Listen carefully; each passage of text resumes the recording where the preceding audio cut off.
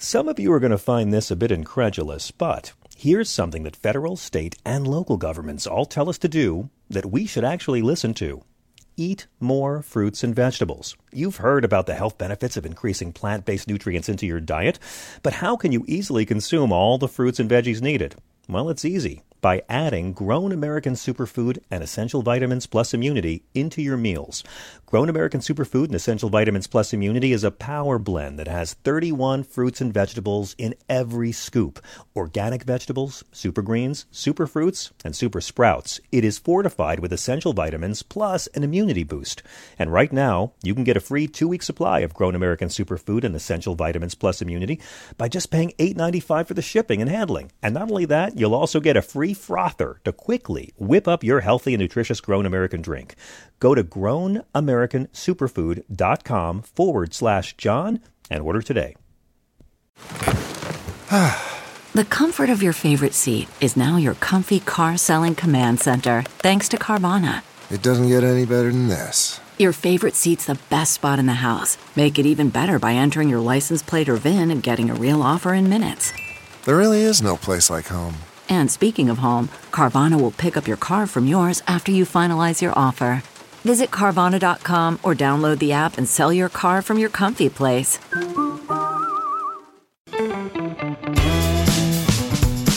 This is the John Fugelsang Podcast. This is SiriusXM Progress. I'm John Fugelsang. Welcome to the little show that could, here at the corner of What the Fuck O'Clock and bringing good trouble to the right-wing bubble. This is Tell Me Everything, coming to you live all week long from Los Angeles. It's great to be back on the West Coast. I hope you guys are well. Hope you had a great weekend. We're going to be live for the next 3 hours at 866-997-4748.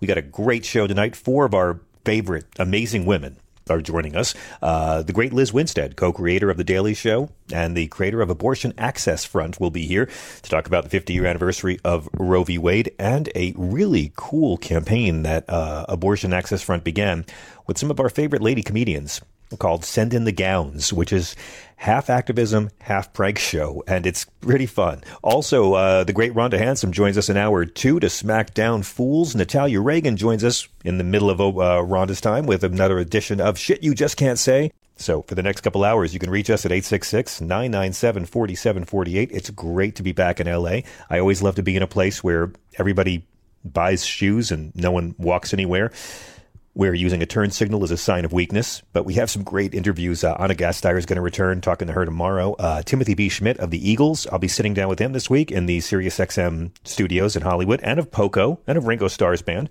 Very excited to have another Eagle on the show. And also, let me thank everyone who came down to the Phillipstown Depot Theater in Garrison, New York. My first time doing a headlining set in 2023. We did an hour. Like they just said, it's a theater and a train station. I thought, oh my God, what is it? Like a supply shed with chairs? Oh, what am I? But I know the guy who's on the board and he was asking me for so long. I was blown away. What a beautiful theater, incredible architecture, one of the most unique places I've ever played. Just fantastic. And we had a sold out crowd. Thank you, everybody who came out for the show. I am very excited to get on the road this year. It's going to be a pretty interesting time. And I'm so glad that you guys are with us. Our number again is 866-997-4748, 866-997-GRIT. Let's do a show. I want to begin by quoting Henry Miller, who said, "To be silent the whole day, see no newspaper, hear no radio, listen to no gossip, be thoroughly and completely lazy, thoroughly and completely indifferent to the fate of the world, is the finest medicine a man can give himself." And that may be true. But now the day is done, and it's time to get back in the game. We have a lot of shit to get to. And don't forget, they want you to be thoroughly and completely indifferent to the fate of the world. That's called gaslighting. Please take a break when you need it for mental health, then get back in the game, because we got a lot to cover. Donald Trump, in his fake campaign for president in 2024, has added a stop in New Hampshire this Saturday morning. Before he does his big launch event in South Carolina, he's trying to shore up support in those early primary states. And it's not going to be easy for him. Franklin Graham drew Trump off the bus this week, announcing that he wasn't going to endorse anybody in 2024. until, of course, Trump drops out and they enthusiastically endorse Ron DeSantis.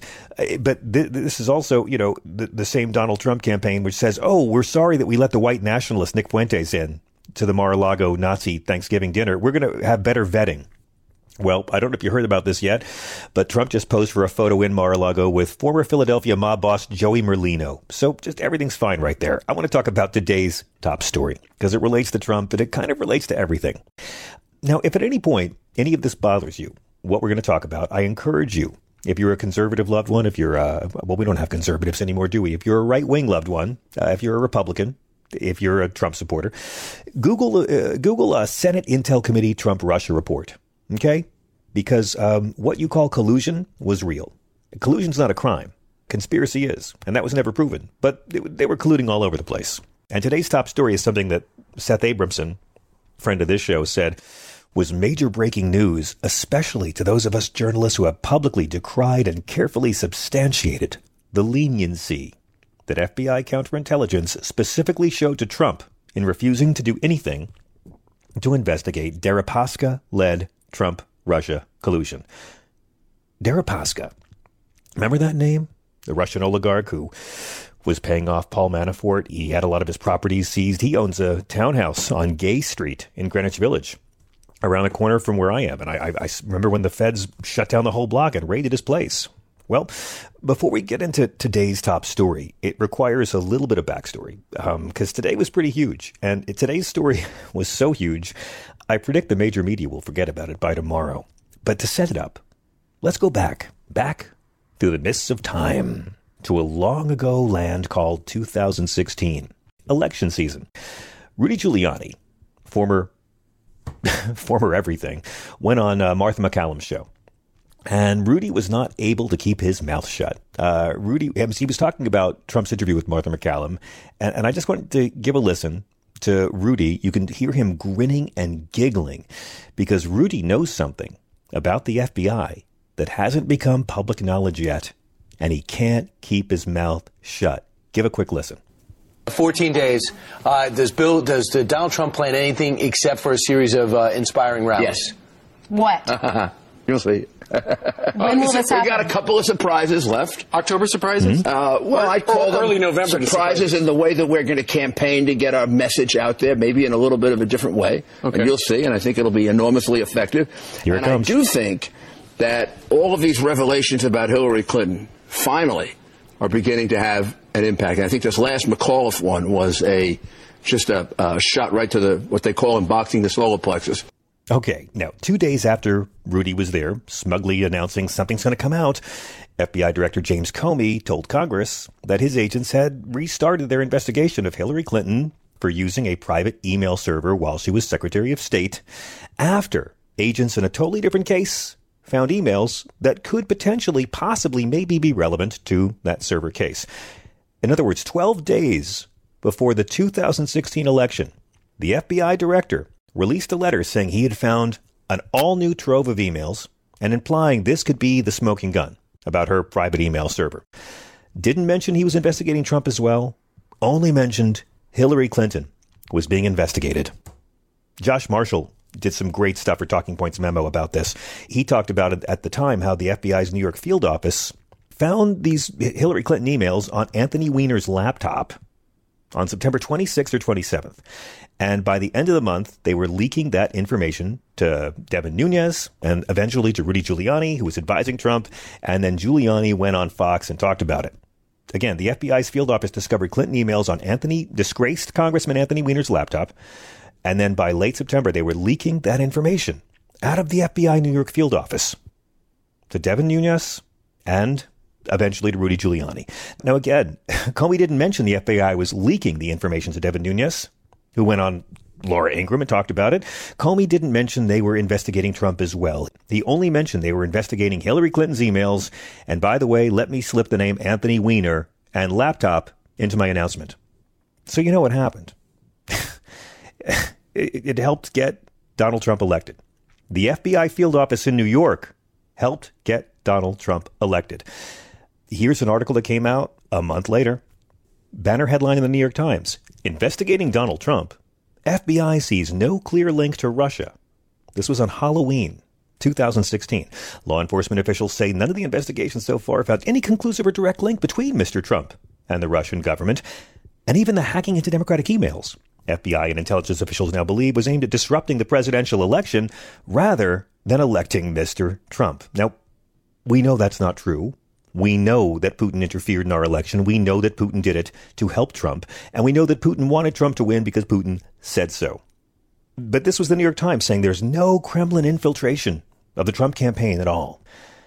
And this is the FBI that killed Hillary Clinton's campaign at the last minute because of the New York field office. When Attorney General Loretta Lynch gave her testimony to the DOJ's Inspector General, she talked about a conversation she had with Jim Comey right after he released this letter. I'm going to quote her. Attorney General Lynch said, "He said to me it had become clear to him. He didn't say over the course of what investigation or whatever. He said it's clear to me that there is a cadre of senior people in New York," meaning the New York FBI field office, "who have a deep and visceral hatred of Secretary Clinton. And he said it is deep. He said it was surprising to him or stunning to him. But he was saying bias did exist and it was hard to manage because these agents were very, very senior or had even timed out and were staying on, and therefore did not really feel under pressure from headquarters or anything to that effect." This is the same New York FBI field office that was so intent on investigating the Clinton Foundation even after the prosecutor said they didn't have a case. Now, the FBI supposedly investigated the FBI field office in New York's leak to Giuliani. They did an investigation to find out who it was that leaked all this to Giuliani before he went on Fox News and blabbed. And the results of the investigation have never been released. We, the public, which pays for the FBI and paid for the investigation, deserve to see the results. Citizens for Responsibility and Ethics in Washington, CREW, they sued the FBI for documents related to that investigation. We still don't know what happened with that. They announced it. And we're never going to know why James Comey made that announcement. I mean, was it just that he was a narcissist? Did he know the impact it would have? Because it did. Donald Trump's president because of what James Comey did in the final 12 days. Now, this is Donald Trump who took over $100 million odd in payments from Russian mafia over the years. He was planning to build a $1 billion Trump Tower in Moscow during the election, which only could happen if Putin approved it. 8 of his staffers were convicted. 4 of them were convicted for lying under oath about Russia. But the FBI said there was no link. The New York FBI office said there was no link. Okay, let's go to today.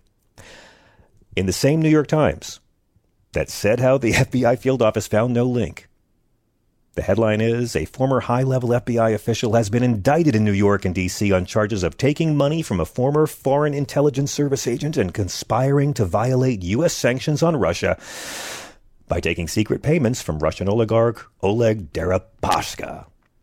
Deripaska, who also gained access to the Donald Trump campaign because he paid Trump's former campaign manager Paul Manafort $10 million. Paul Manafort was sharing sensitive polling data with Deripaska during the campaign. That's why Manafort had to leave. Of course, Robert Mueller took down Manafort, and Donald Trump gave Manafort a pardon. Deripaska, this is the oligarch who paid Trump's campaign manager. And we found out today that while he was bribing Trump's campaign, he also bribed the FBI agent whose office said there were no significant ties between Trump and Russia.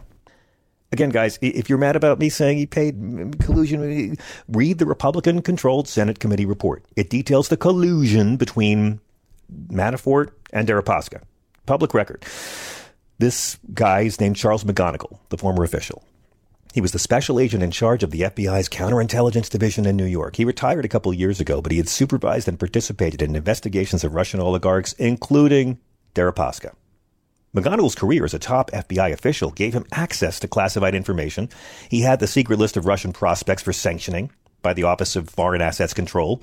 That list included Deripaska, even before they put sanctions on him. And the federal prosecutors today said former agent McGonigal broke U.S. law by agreeing to help Oleg Deripaska, who was indicted again last year on sanctions charges, attempt to get off the sanctions list. And he did it because he promised he would investigate a rival oligarch. You know how Trump blackmailed Zelensky into announcing an investigation of his rival, Joe Biden? Well, this FBI agent promised the Russian oligarch who was buying off Trump's campaign manager that he would investigate his rival, and he took money for it. It's a rare accusation against an FBI official, and it shows, my friends, the reach of Russia's oligarchs and they can extend right into our halls of law enforcement. The FBI field office in New York, the same office obsessed with finding dirt against Hillary and was allegedly, notoriously staffed with pro-Trump agents. At least one of them was on the take.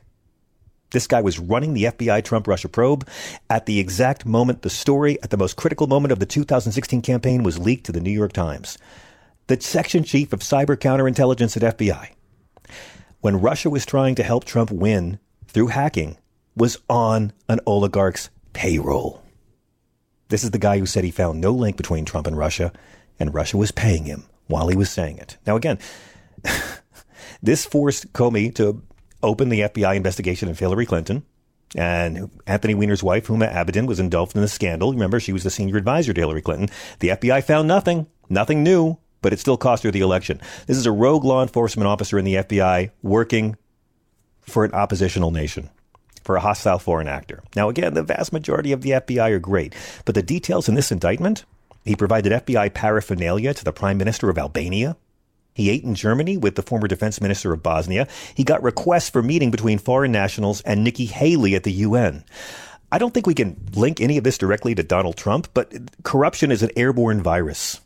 This is the top FBI official in New York doing favors for the Russian billionaire who's a longtime BFF of Vladimir Putin for cash payments. Follow the Russian money, guys. Follow the Russian money. Robert Mueller wouldn't do it, but we have to.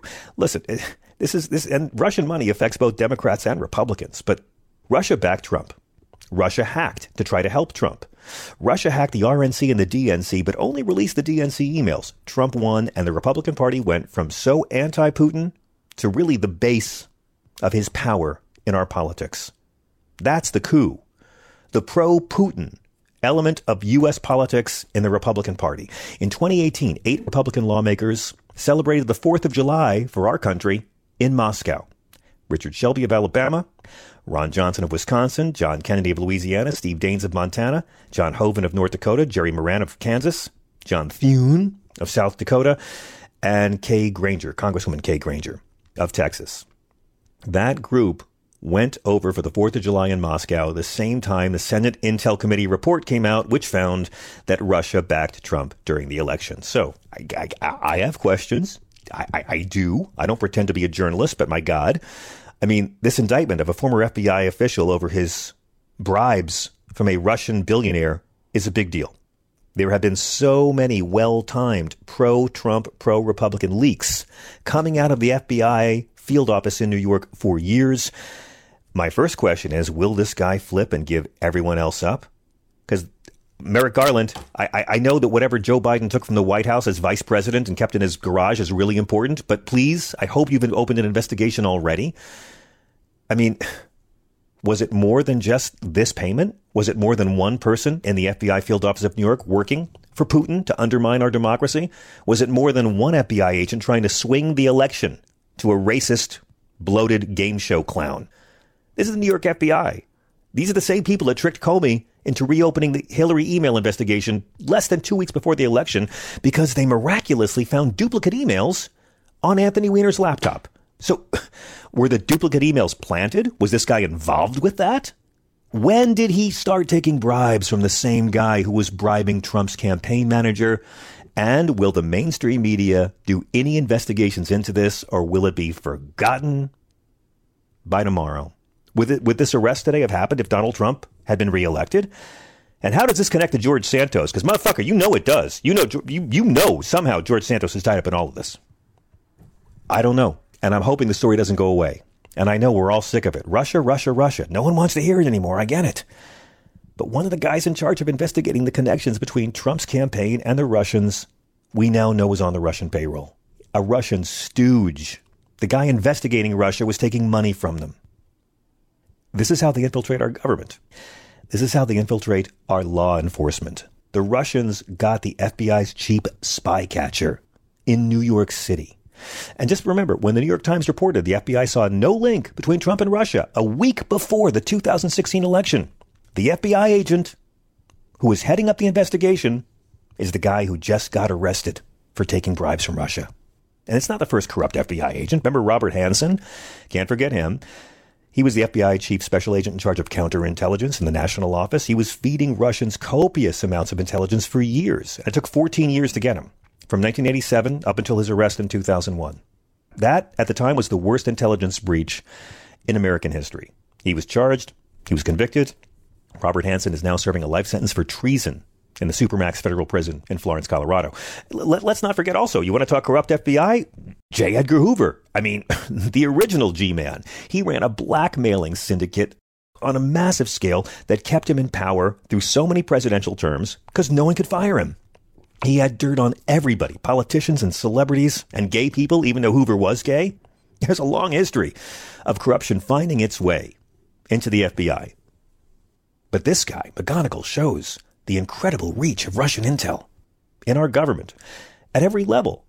I mean, they get up every morning, right? And they try to find ways to sabotage our government, to corrupt our system. Republicans love it. They don't care at all.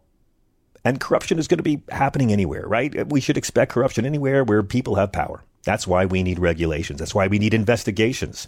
So, yeah, for the same reason, I want to investigate Joe Biden bringing documents home as a vice president and investigate every fucking thing Trump did. There should be no federal employees. There should be no agencies that are above the law. It's time to open some investigations. But will the media care? By the way, this happened in 2016. Joe Biden was still vice president when all this happened. I mean, maybe we can tell the media Joe Biden brought some of this info home as vice president and then they'll care. In the meantime, we'll stay on the story, and I'm really looking forward to seeing what happens to former Agent McGonigal. I mean, he knows plenty. And what if they get it out of him? What if he sings? What if he shares information and names names to save his own skin? Well, if that's true, Mr. McGonigal, if you find yourself on a high floor, avoid windows. And you might want to make your own tea for a while, knowing what we know about how Vladimir solves his problems.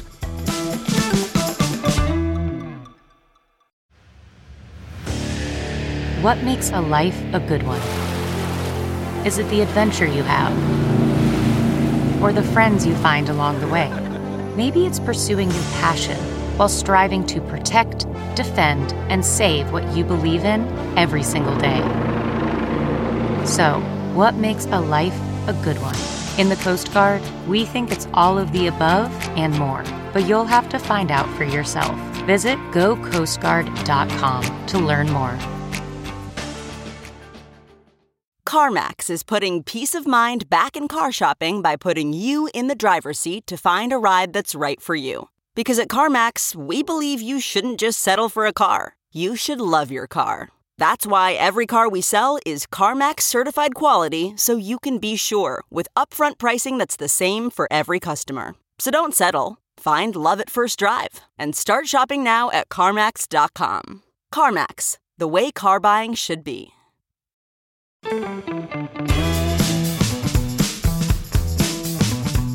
I'm John Fugelsang. This is SiriusXM Progress. I am so thrilled to welcome this next guest back to the Love Fest. You guys already know this, but 4 of the 5 justices who overturned Roe v. Wade were appointed by presidents the majority of U.S. voters had voted against, and yet they still got the White House. 4 out of 5 Supreme Court justices. 5 out of 6, I should say. 5 out of 6 who voted to overturn Roe v. Wade were appointed by presidents the majority voted against, and the 6th was appointed by a president who opposed the 1964 Civil Rights Act. The repeal of Roe v. Wade in no way represents the will of the citizens or the will of the voters. And this should have been this weekend, the 50th anniversary of Roe v. Wade, but the Supreme Court has destroyed it. The good news is people are motivated. You know it, from Virginia to Kansas, and we are seeing a level of activism that is so inspiring. And one of the leaders is and has always been the great Liz Winstead, one of my favorite comedians, one of my favorite people, co-creator of The Daily Show. She was head writer. She does the great Feminist Buzzkill podcast with some great live shows as well. Liz founded and is CCO of Abortion Access Front, AFF, and they had a great campaign for the anniversary, but I'll let her explain it. Liz Winstead, Happy New Year and welcome back. Happy New Year, John. How are you? I've been thinking about you for many reasons, but losing David Crosby, and I had so many great memories of hearing him on your show.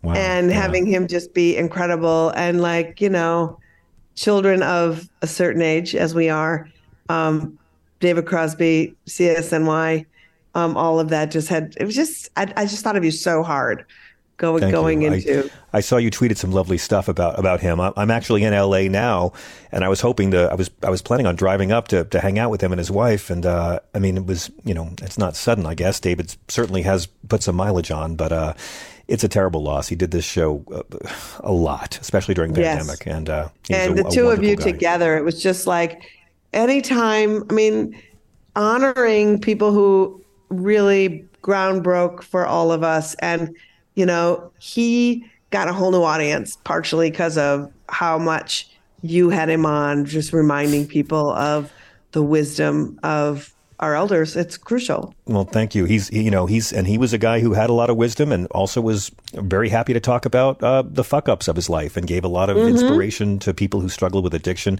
And one time, Liz, we did a show right after Trump was elected at Caroline's with Judy and Judah. And I got Rosie to come and be on stage with me. And I got Crosby to leave the Fallon show and walk over. And I got Crosby on stage, and he didn't do a set, but he sat with me on stools on stage and just was a great raconteur, had the crowd roaring, said Donald Trump has never made a woman come in her life, and they gave him a standing ovation. I mean, he could have been a stand-up if he wanted to. He was just so funny, naturally hilarious. And he was so funny on Twitter. Yeah, ferocious. And I'm mad he's not here because I miss his voice. I want all the artists I admire to be as outspoken as Springsteen. I want to see Paul McCartney and Bob Dylan get their hands dirty and fight for some causes beyond popularity and selling more tickets. But Crosby was a guy who was always willing, like very few artists. I'm ashamed to say, I mean, Neil Young is one, but Crosby was always willing to sacrifice popularity for what he believed. And look, he was outraged over what happened to Roe v. Wade as well. He was a champion of women's rights. Well, and I have to say, too, John, like the interesting thing about it is once you're an artist who actually does it, you realize that you're just weeding out the herd. You're getting new audience, losing the people who, tell you shut up and shut up and tell jokes or whatever. It's like, you shut up and step up. How about that? Because I personally want to bring joy to people who are cognizant of what's happening, making personal commitments to making the world a better place. And that's who I want to entertain. I'm not interested in having a big, wide audience that doesn't want to feel uncomfortable. That's Ron DeSantis' job. Apparently, exactly. Discomfort is life. Discomfort is, how do you know what comfort is if you have nothing to compare it to? How do you grow as a person if you don't experience discomfort and your own, like you just said, David Crosby brought his fuck ups, brought his joys, brought his everything, because that's what life is. It's a series of all those things that you have to experience to be whole and good. And, I'm the first to say your comfort zone will freaking kill you. Okay. But when you talk about playing to a big crowd, the irony in this whole conversation, the irony in this whole uphill battle is that women's reproductive freedoms are supported by the majority of Americans, and it's not even close. Women's reproductive freedoms are supported by the majority of Christians because the Bible is not against abortion. And a few months back, we did a great show over the summer in Brooklyn. David Cross, a bunch of male comics, all men standing up for Roe v. Wade. It was right after the opinion had been leaked, and we were waiting for the hour that they would actually bring down the Dobbs verdict. Liz, since then, we've seen, Kansas being heroes in a special election that never should have gone the way of women's rights. We were seeing people push back in Virginia thanks to the election last week. In Kentucky. Yeah. Michigan. How good do you feel about the pushback we're seeing? It's so great. But I have to tell your listeners, these sneaky fuckers. So we've seen over and over and over, right? We saw the midterms. We saw all that happen. States like Ohio, right?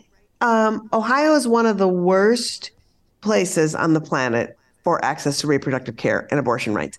So Ohio got wind that the citizens of Ohio wanted to go the way of Kansas and Michigan and do a ballot initiative.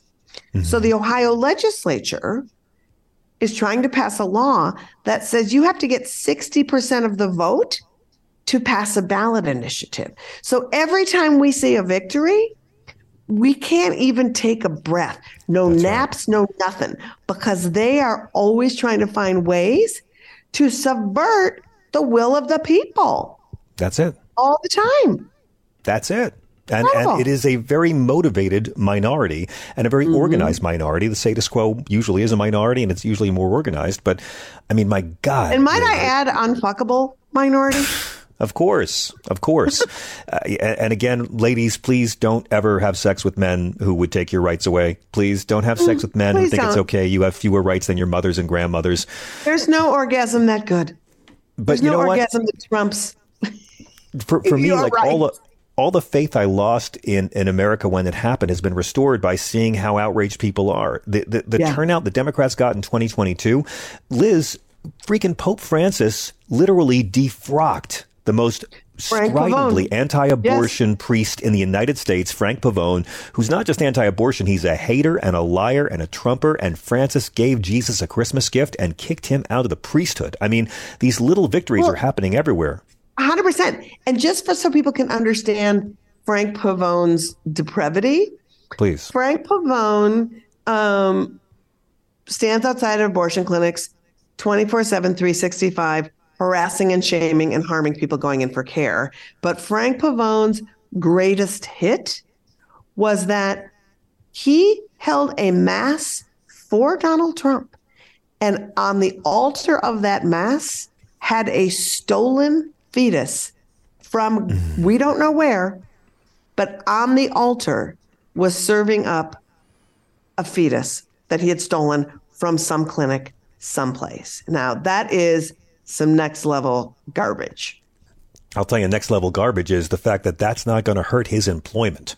That Frank Pavone will probably have a job at Fox News or at One America or one of these godforsaken hellholes in no time, because, again, they don't care what's actually in the Bible. I don't want to go off on that tangent. I want to celebrate what Abortion Access Front is doing, because you guys, for the Roe 50 anniversary weekend, you came up with the hashtag Send In the Gowns.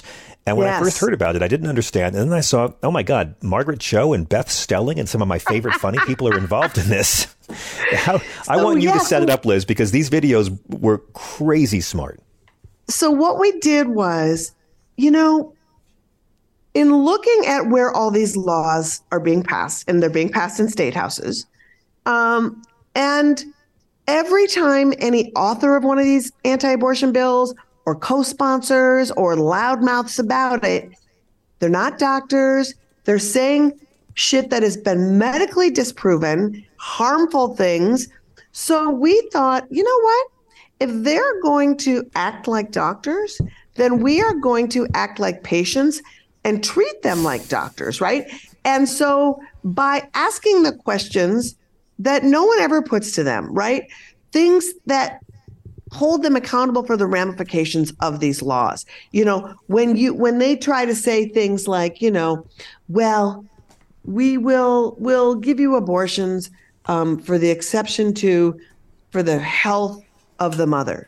They don't define what that means. And as we have seen, people have had almost died, bleeding out, traveling to countries. Doctors are consulting lawyers before they treat patients or won't treat them at all. That's right. It's terrible. So we got activists and just regular folks from around the country and started this campaign where people were calling the offices of these politicians and making doctor's appointments and listing and asking medical questions. Things like, if I start hemorrhaging at Walmart, do I call your after hours line? Or, because I'm assuming you're my gynecologist now because you seem to know more than my gynecologist. And people would just bring up their own personal gynecological problems. I've had some problem pregnancies where I had to terminate pregnancies early. At what point would you honor my life? Or would I have to consult and it was really smart. And then Margaret Cho, Beth Stelling offered up their Instagram pages. That's right. So that activists who wanted to actually show up at these politicians' offices in Tennessee and in Ohio, they showed up in exam gowns with pamphlets, with a patient intake, and just sat in the office and were like, I'm here for my appointment. You clearly know more than my doctor. Can you please tell me at what point I can do this? What are your qualifications? You know, what kind of things do you offer here? Is there a hospital room here that I come to? Where do I go? Like, and they're in a congressman's office. Yes. And what was so great about it was in every call and every visit, without irony, and this is what we really wanted to hit the point home, without irony, the legislative aide who is not a just like innocent worker. They are working for this person because they believe what this person believes. Right. Every single person was like, oh, he's not a doctor. This isn't a doctor's office. We don't have medical care here. And it's like, isn't that the point? So getting them on record to be annoyed that people would walk into their office and ask the poignant questions about the ramifications of these people dispensing medical care, it really hit the point home. And so what we're asking people to do is we kicked it off to sort of raise awareness about it. We have scripts. If you contact info@aafront.org, you can get some scripts. We'll help coach you how to do it. You can call your own state representative. You can show up with your friends if you want and challenge them about their medical care. We really want to hold them accountable and film it. Yeah. And film it and then post it on social, because in the wake of the insurrection, I think it's crucial that we reinvent what it means to go to these houses and, you know, your state house, Congress, in a peaceful way and do peaceful protesting and get in good trouble, because the people who stormed the Capitol sort of put everybody on pause, right? It's like, oh, how do I now go and challenge my representatives? And it's like in a myriad of ways that does not involve breaking windows or coming armed or threatening to harm anyone, but simply to hold their actions accountable. That's all you're talking about. Now That's all we're talking about. I have so much this. I was enjoying watching the videos today while I was on the flight to LA. And because we're talking about a bunch of fucking liberals will now be thinking, well, these poor people in the offices were just doing a job. They're in the middleman. They're not the ones in power, blah, blah, blah. Let me assure you, fucking liberals, no one's ever rude to the people in the office. They go in there to make a point. But there's zero hostility in this. It's a great moral publicity stunt. And no one's ever being unkind in any way to these Republican middlemen that are receiving them. But also, this is not the customer service person at the airline who did not this is a person who took the job to be the first line of somebody who they wholly sign on to their philosophy, have supported it, co-signed on it, and their salaries are paid for by all of us. So they're not innocent in this. There's no innocence sitting in an office of any representative who is creating oppression for a nation of people. Liz, I agree. I've also got to ask if you had a good time, if you enjoyed watching the March for Life over the weekend. Now that suddenly the Republican Party has blown a giant hole in their biggest fundraising racket, March for Life is going to have a tougher time getting bigger crowds. They're going to have to attract a lot more very interesting types of pro-life Christians, aren't they? You know, the thing about it, and, you know, I wrote a big op-ed with the wonderful Renee Bracey Sherman, another activist within the movement last year, about the intersections of white supremacy and the March for Life. And just to be clear, the March for Life purports that it is this sort of mainstream, air quoting all over the place, pro-life organization, when last year they had all of the pro-life Congress people, the insurrectionists, your Marjorie Taylor Greenes, on stage with them. The priest that we spoke of earlier, Frank Pavone, hosts a rally at the Supreme Court every year with the March for Life. They have had known convicted child sex pornography traffickers on their stage speaking. A gentleman named Ruben Vera Stigway, who was a speaker at the 2014 March for Life. they are nothing but an incubator for white supremacy, anti-LGBTQ stuff, promoting the anti-birth control. They are there, right? And so this year at the March for Life, I'm sickened every year.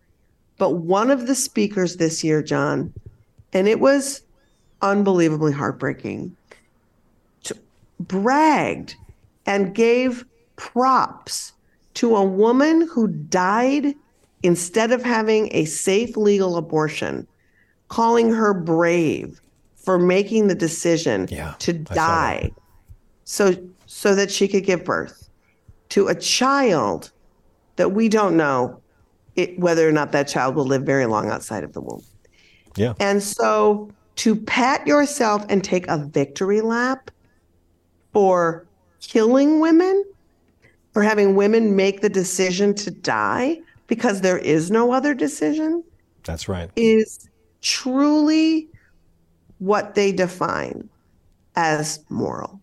And that is heartbreaking and terrible. And you're right. What happens when everyone says this analogy, but it's true, when the dog catches the car, right? And that is what has happened. And so, exactly. And so the people that they bring in now are next level people. As we've looked at the news this week, we've seen the Alabama Attorney General saying, even though they have some of the harshest, you cannot have an abortion in Alabama. They're one of the 13 states that banned it outright. They carved out a law that said you cannot jail someone for having an abortion. But Alabama does have a law. It's called the Chemical Endangerment Act, which was designed to protect children from being in meth houses, right? To protect children from really harmful situations like that. The to protect Attorney actual General, children. We're talking actual about children who are born. Yes. The Attorney General of Alabama said last week, we're going to use that law to prosecute people who take the abortion bill and say that that's chemical endangerment, right? The state of Arkansas today just said they're going to seek execution for people who have abortions. They're putting that law forward. They're so pro-life, they might have to fucking kill people, Liz. The state of Idaho has said, and the Supreme Court has co-signed, that in the exceptions for rape and incest in Idaho, if the pregnancy is in the second trimester, they want the doctors to either perform a C-section or force a vaginal transaction. Yeah. To see if they can save a fetus. Yeah. Yeah. And we all know what this is going to do. Yeah. And we all know that this is going to lead to a greater turnout for Election Day than Joe Biden could achieve on his best day. Liz, That's right. You are a hero for keeping a laser focus on all of this. To all the liberals and the Democrats who were like, abortion's a wedge issue. Abortion's not on the ballot. You know what? It's always on the ballot. Yeah. And Republicans vote for women's rights, too. They just don't admit it. Liz, thank 100%. You so much for joining us. What's the best way for people to support Abortion Access Front? Go to follow us on all the socials at Abortion Front. Please subscribe to our podcast. It's on every Friday. You can get all the info. It's called Feminist Buzzkills Live. It's fantastic. And donate, aafront.org. Liz, thank you so much. We'll see you very soon. We'll be right back with your calls on Progress. Okay, picture this. It's Friday afternoon when a thought hits you. I can spend another weekend doing the same old whatever, or I can hop into my all-new Hyundai Santa Fe and hit the road. With available H-Track all-wheel drive and 3-row seating, my whole family can head deep into the wild. Conquer the weekend in the all-new Hyundai Santa Fe. Visit HyundaiUSA.com or call 562-314-4603 for more details. Hyundai, there's joy in every journey. Okay, picture this. It's Friday afternoon when a thought hits you. I can spend another weekend doing the same old whatever, or I can hop into my all-new Hyundai Santa Fe and hit the road. With available H-Track all-wheel drive and 3-row seating, my whole family can head deep into the wild. Conquer the weekend in the all-new Hyundai Santa Fe. Visit HyundaiUSA.com or call 562-314-4603 for more details. Hyundai, there's joy in every journey.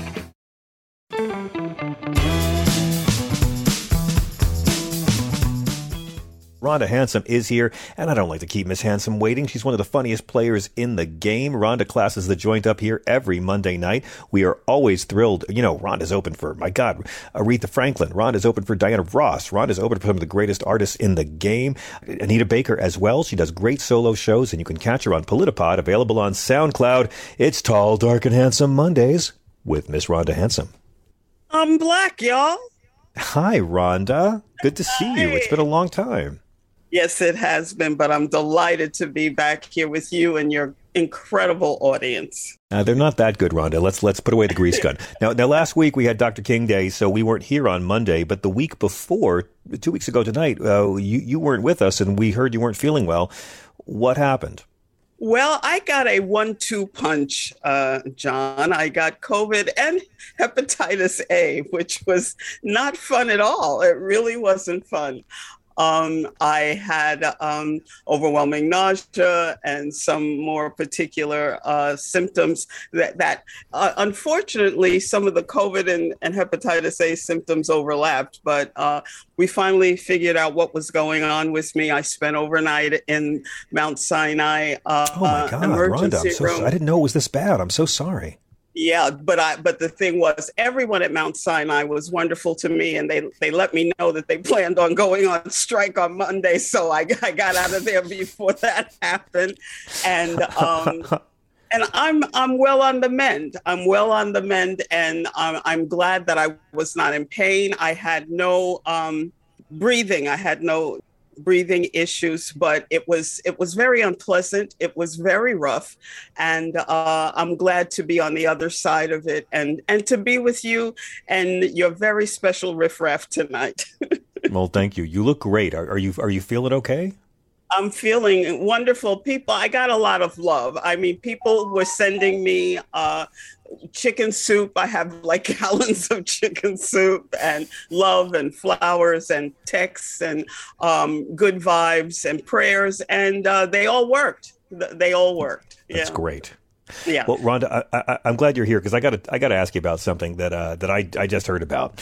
Now, obviously, there's a lot going on with this ridiculous false equivalency of Joe Biden's vice presidential documents being anything close to Trump's criminality and lies. We've got George Santos with the lies that never end. We have this New York FBI field office, which did everything they could to get Donald Trump elected president. Now we know the same agent running their counter intel, the same agent who was investigating the bribes, was taking bribes from Russia. All of that pales in what the fuckery to news that now people are trying to cancel Aretha Franklin over a song she didn't even write. John, that's the thing I said. You have so much information and experience in the world of music. It's almost like an encyclopedia, your knowledge and appreciation. And I said, I don't understand this. I almost want to warn our listeners before we get into what this story is, because of all the fucked up fuckery we've covered so far, this is something that could unite conservatives and liberals. This is something that is so well-intentioned, but so damn wacky that I'll let you explain it. Well, I can explain it. First thing, like you just said, Aretha Franklin did not write this song. Yes. It was written by Carole King. I don't know where people stand on her. I think she's written a couple of nice songs. No one's trying to cancel Carole King today. I don't have anything against her. But the thing is, Bonnie Tyler has done this song. Celine Dion has done this song. Kelly Clarkson has done this song. Adele has done this song. And that's just a few of the people who have done this song. And I really feel, unless someone can convince me of something different, that this is a racist attack on Black women.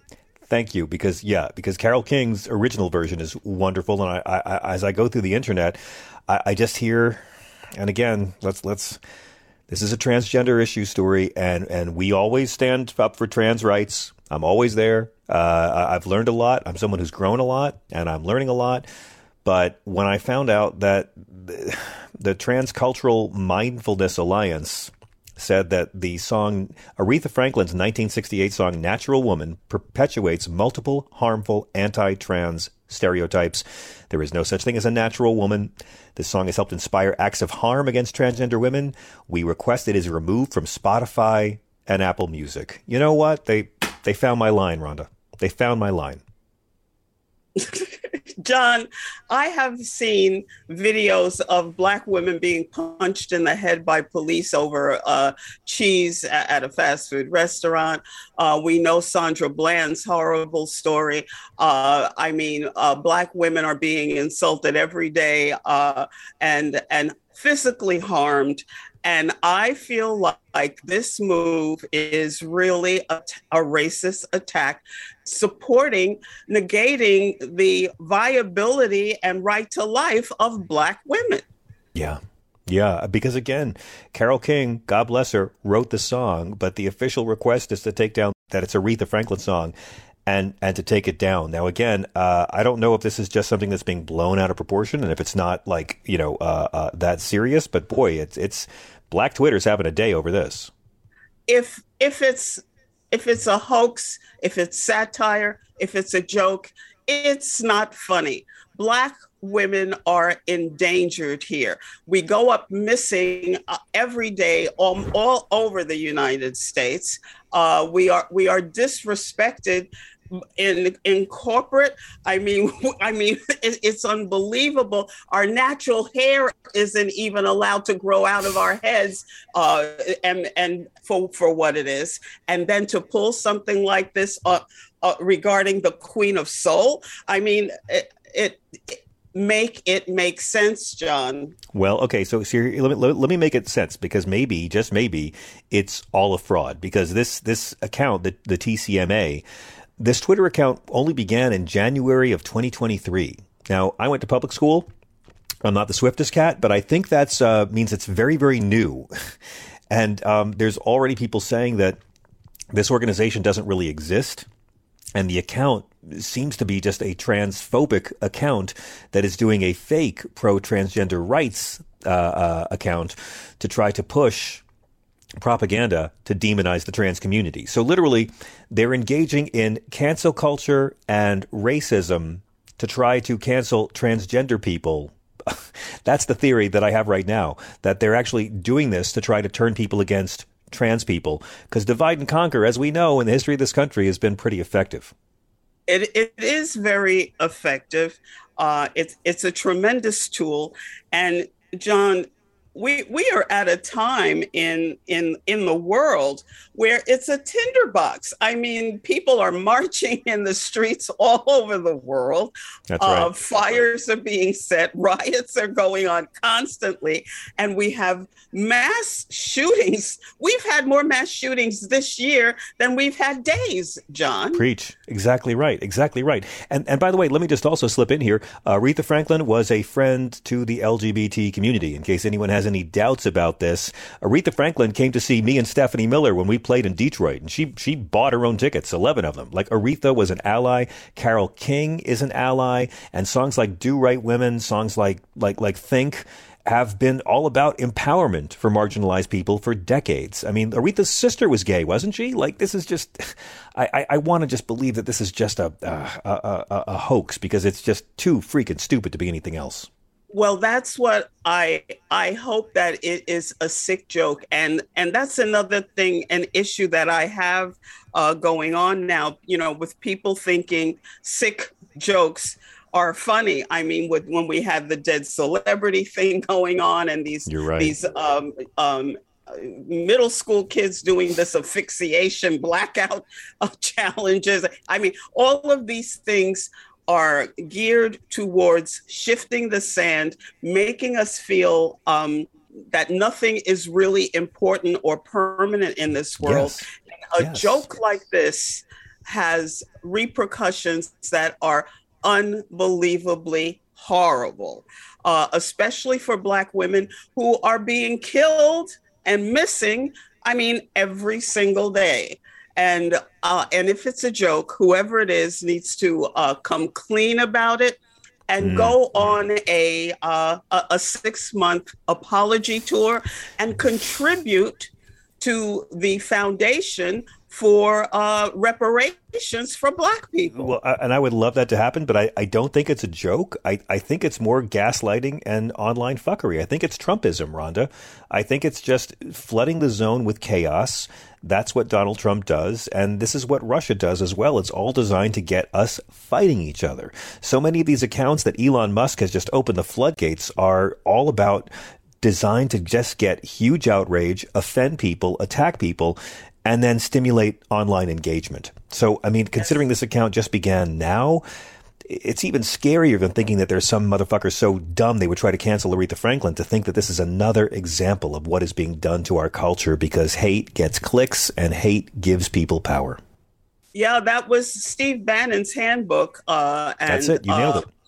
And he, combined with Trump, really sprang forth this uncontrollable amount of discord and divisiveness without any kind of patina of decorum, of courtesy, without any kind of apology. Preach. I agree.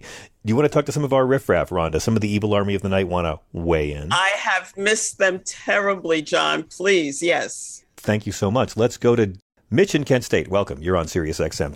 Hey, John. Hi. First of all, Liz Williams, I meant to tell you, so Liz Williams, I got to meet her in 2016, her and Alonzo Bowden at I remember. Republican show in convention. Cleveland that I had to drop out of, right? You're right. I think your mom was sick at the time, but still, it was an honor. It was just great to meet her and Alonzo both. But that's just a brilliant move. Just a brilliant move that they've done. Rhonda, what Liz is doing with her abortion access front, she got some comedians like Margaret Cho and Beth Stelling to call the offices of Republican politicians who pretend they're doctors and ask medical advice about their pregnancy problems. And then Margaret went up to one congressman's office wearing a hospital gown, and all these women wore these gowns for this hashtag "Send in the Gowns" to show up as a protest to the offices of anti-abortion rights politicians to ask medical advice, since these politicians pretend they're doctors. It's really brilliant. Go ahead. Yes. Ron, by the way, Rhonda, so good to hear. I'm sorry, Rhonda. How you doing, Rhonda? I'm great, and it's good to hear you, Mitch. Thank you. Yeah. So what's on your mind tonight, Mitch? I'm glad you're feeling better, John. On Santos, I think he should be the poster child of the GOP. I think he should stay. I know it's taken a vote away, but the longer he's in, the more it shines a light on what frauds these people are. And if not him, the MTG and all the rest, because they don't know what the fuck they're doing. And I just it's just going to expose them more and more. And I think it's a great promotion, if you ask me. It's a great promotion. Mitch, did you hear that he admitted that he's actually Catholic and in line for the papacy? No. Oh my. Yeah, it doesn't end. It just doesn't end. No, I mean it's getting weird. Can I play a little clip? Because here is Congressman George Santos earlier today being peppered with questions about his many lies, like his poor mom, and his mom has left us, and that's really a tragedy because she did so much to get women to vote, and she fought in Iwo Jima on D-Day. Here is George Santos today. Congressman, was your mother at the World Trade Center on 9/11? Look, this isn't how you conduct an interview. Was your mother at the World Trade Center on 9/11? Was your mother in the World Trade Center on 9/11?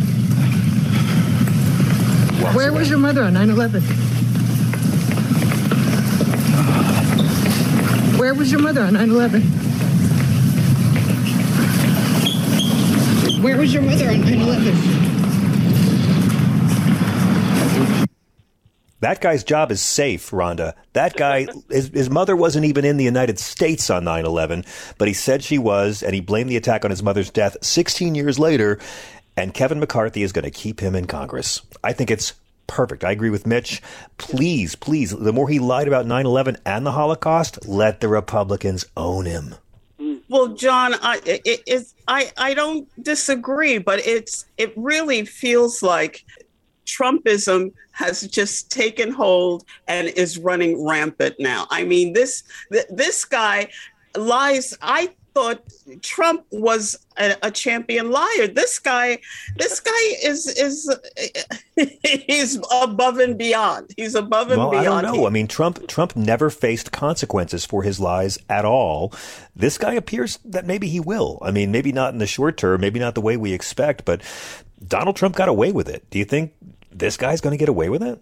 Whether he eventually gets away with it or not, I feel like the fact that he got this far without being stopped by any kind of opposition does not bode well for what's little integrity is left of the American legislators, the political system, and democracy. That's right. And I'm qualified to talk about that because I have very little integrity. Mitch, I'll give you the last word. No, I agree with Ron, but the thing is, it's just exposure. It's exposure to show what fools and what numbnuts they are, because they have no idea. They have no fucking idea how this country is run. All they do is pretend. They pretend and they showboat and they got their mega horn, blasting shit that they don't have no knowledge of. And I think it's Trump times 100. But I love it because it's coming back to face them. It's going to come back to bite them. And man, they pissed off Mitch now. Now shit's gotten real. Mitch, I haven't heard Mitch swear this much in a long time. I haven't heard Mitch swear this much since Anne Murray died. I mean, this is really heavy. But it's like Mad Magazine, John. It's like Mad Magazine. It's so ridiculous. But anyway, love to you all. Ron, thanks, take Mitch. care of yourself. And again, good to hear you. And thanks again, John. Appreciate it. Thank you. Hey, thank you. Hey, can I just play? I want to play one more clip really quick because now I'm in a George Santos kick. This is really quick. They also wanted to know today, Rhonda, about his time in Brazil. Congressman, were you ever a drag queen in Brazil? No, I was not a drag queen in Brazil, guys. I was young and I had fun at a festival. Sue me for having a life. That sounds like he was a drag queen in Brazil right there. Well, when he wasn't writing bogus checks, I think, I can't, maybe he was writing the checks to buy makeup and wigs and boas, but. I think maybe he was a drag princess, but he never got the full coronation as queen. That's what it sounds like. Rhonda, can you stay with us till after the break? Absolutely, John. Well, tonight, we are doubling up and having our friend Natalia Reagan join us for another edition of Shit You Can't Say, and I want you here for it because it's a fun segment. Every week, Natalia joins us, and she cracks a liberal whip to tell us what the new shit that people are not allowed to say anymore that we've been doing. So we will be canceling a term in just a minute. Can you stick around, Rhonda? Fabulous, yes. We'll be right back with your calls at 866-997-4748. This is SiriusXM Progress. Don't go away. This episode is brought to you by Philo. Do you love TV? Do you love saving money? Then Philo is your solution. Philo has shows, movies, and live TV for just $25 a month. You can even try it for free with their 7-day free trial. No contracts, no commitments, no hassles. Just a better way to watch TV. Never miss a minute of shows like the hit docuseries Where is Wendy Williams? Or classics such as Friends. If you can't get enough TV, then there's no better way to watch. Philo has more than 70 channels like BET, MTV, and AMC. And the best part? You can try it yourself with their 7-day free trial. Sign up today at philo.tv/poppods. That's philo.tv/POPPODS to get 50% off your first month. Welcome to Fail Better, David Duchovny's new podcast with Lemonada Media. On Fail Better, David, who has experienced both low and high-profile failures throughout his life, explores the vast world of failure, how it holds us back, propels us forward, and ultimately shapes our lives. Each week he'll chat with guests like Ben Stiller, Bette Midler, and more about how our perceived failures have actually been our biggest catalysts for growth, revelation, and even healing. Through these conversations, he hopes listeners can learn how to embrace the opportunity of failure and fail better together. Fail Better is out now wherever you get your podcasts.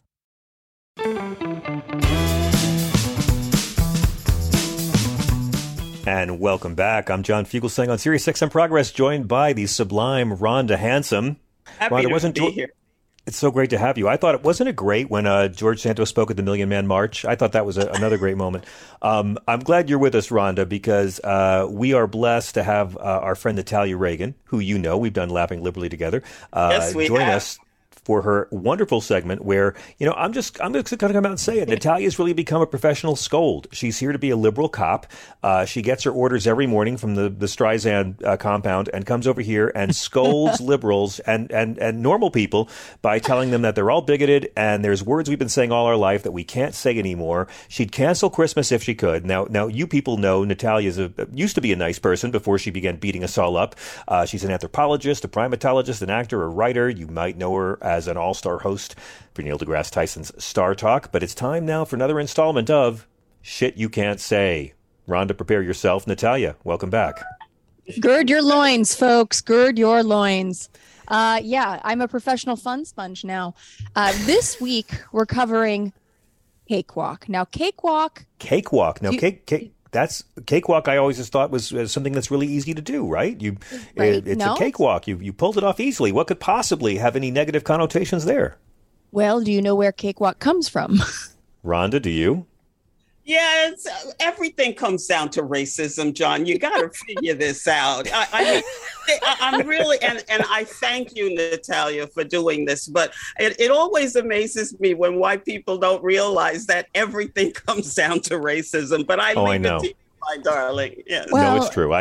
And usually lately, it's usually been racism and terms applied to indigenous people. We found lots of expressions that once were ferociously negative towards a group that really doesn't have the wherewithal to defend themselves right now. But cakewalk, that has problematic origins that have nothing to do with the natives, does it?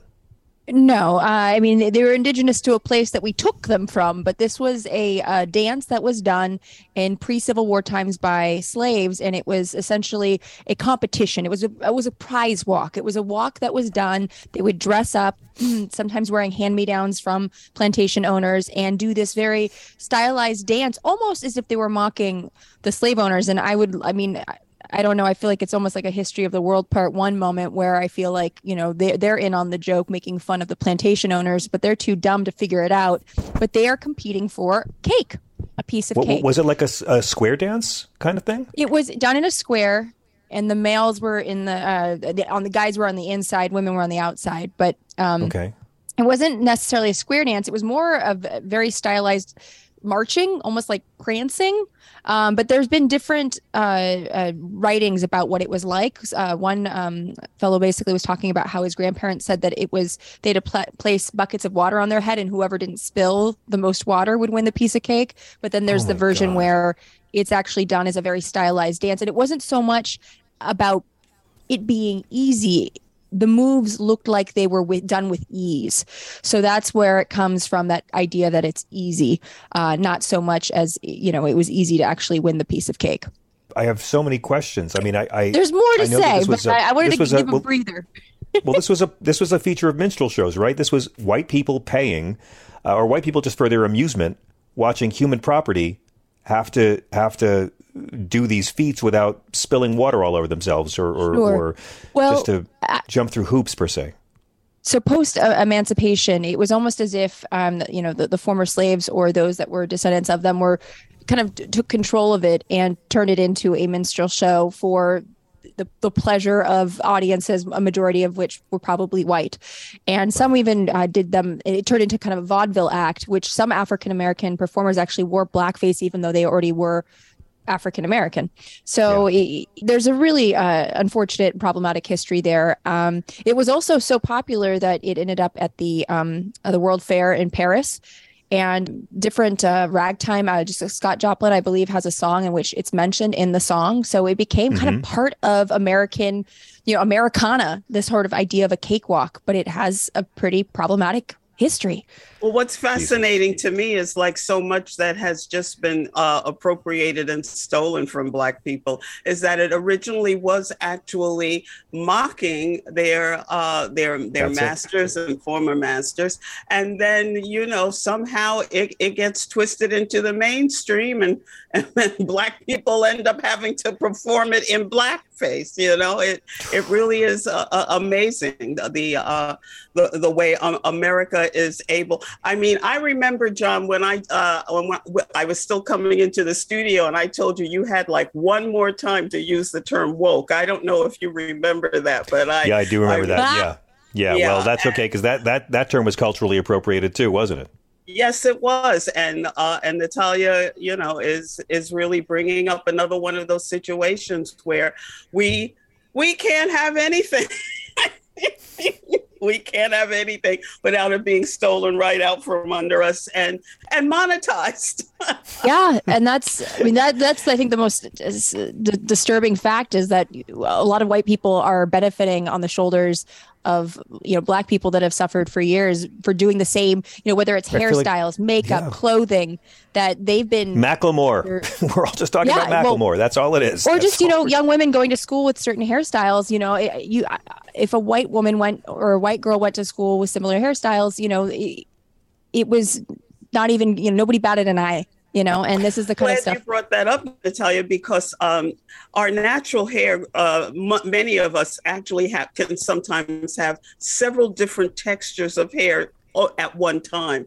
And human resources and dress codes for corporations, banks, and have made it a big deal about the way Black women wore their hair naturally. And it has come out that when we are forced to straighten our hair, we are exposing ourselves to cancerous chemicals, which also cause fibroids and lead to long-term illnesses because we are trying to literally straighten ourselves into a level and of beauty that has nothing to do with our naturalness. No, I didn't know about because I have a lot of friends that have issues with fibroids, and I know that is problematic in African-American women. And to have that on top of it, to straighten one's hair, that's an issue. No, racism kills. It hurts at every level. This is an example, though, of how when we talk about separating racism from bigotry and how the racism just gets baked into our culture and we grow up with these words and expressions that we've never examined the origins of, which is why I love this segment when you're not making me feel like a guilty white liberal cis male. Now, here's my question. I know that Oxford English Dictionary says the word cakewalk began to take off in the 1870s when it began being used to describe something that was really easy, right? It was a cakewalk. And I know that they actually did a cakewalk show at Madison Square Garden in New York City in 1892. They had cakewalk championships held at the Garden. But Natalia, is this also where we get the expression takes the cake? Takes the cake, a piece of cake, all the cakes. It all comes from this. Yes, this is where it comes from. And so, even growing up, I grew up in the San Fernando Valley and we used to have a cakewalk. It was done, and this is a different type of cakewalk where it's done like musical chairs where they play music, and when it stops, you have to find a space, and if you don't have the space, you're out. But whoever wins gets the cake. And that was something I grew up with as a kid that I had no idea that, the deep roots come from a very, disturbing part of time in our history. Well, our history is, I think, continuously disturbing, but for different reasons. There you go, Natalia. It is continuously disturbing. Even for me, I actually posted on TikTok that I grew up in the previous century, and I watched things like Leave It to Beaver and the Donna Reed show. And I, at one point, on one of the shows, they said, living in Levittown. And I realized that the reason I didn't see Black people on these fictional shows was because the fictional shows were set in real suburbs that had racial covenants. Wow. Oh, God. Where Wow. you could not sell, buy, lease, or rent to Black people. And I'm going, oh, so that's the reason why, the white picket fences had no Black people walking down the streets by them. That's right. Because there were racial covenants set in all of these towns. I mean, and I never even understood. I mean, I was a pretty grown and mature before I realized that seeing Black babies in swamps with alligators behind them wasn't just a very stupid marketing plan, but it was actually based on truth, that Black babies were used as alligator bait. Oh, my God. Oh, my God. But like we see this play out today. Yeah. Today, I'm on the airplane flying to Los Angeles, and guess what's trending all over social media is Splash Mountain and the word woke. Because Splash Mountain is a lovely attraction at Disneyland. I just went on it last year with my kid for the first time, based on Song of the South. Now, you don't see Uncle Remus anymore. They still play Zippity Doo-Dah when you go through. Disney has tried very hard to pretend that film never happened, and they announced that they were closing down Splash Mountain and then reopening it to be based on Princess and the Frog, which is Disney's first African-American princess, and I love my kid's favorite movie when he was a baby, and it's a wonderful.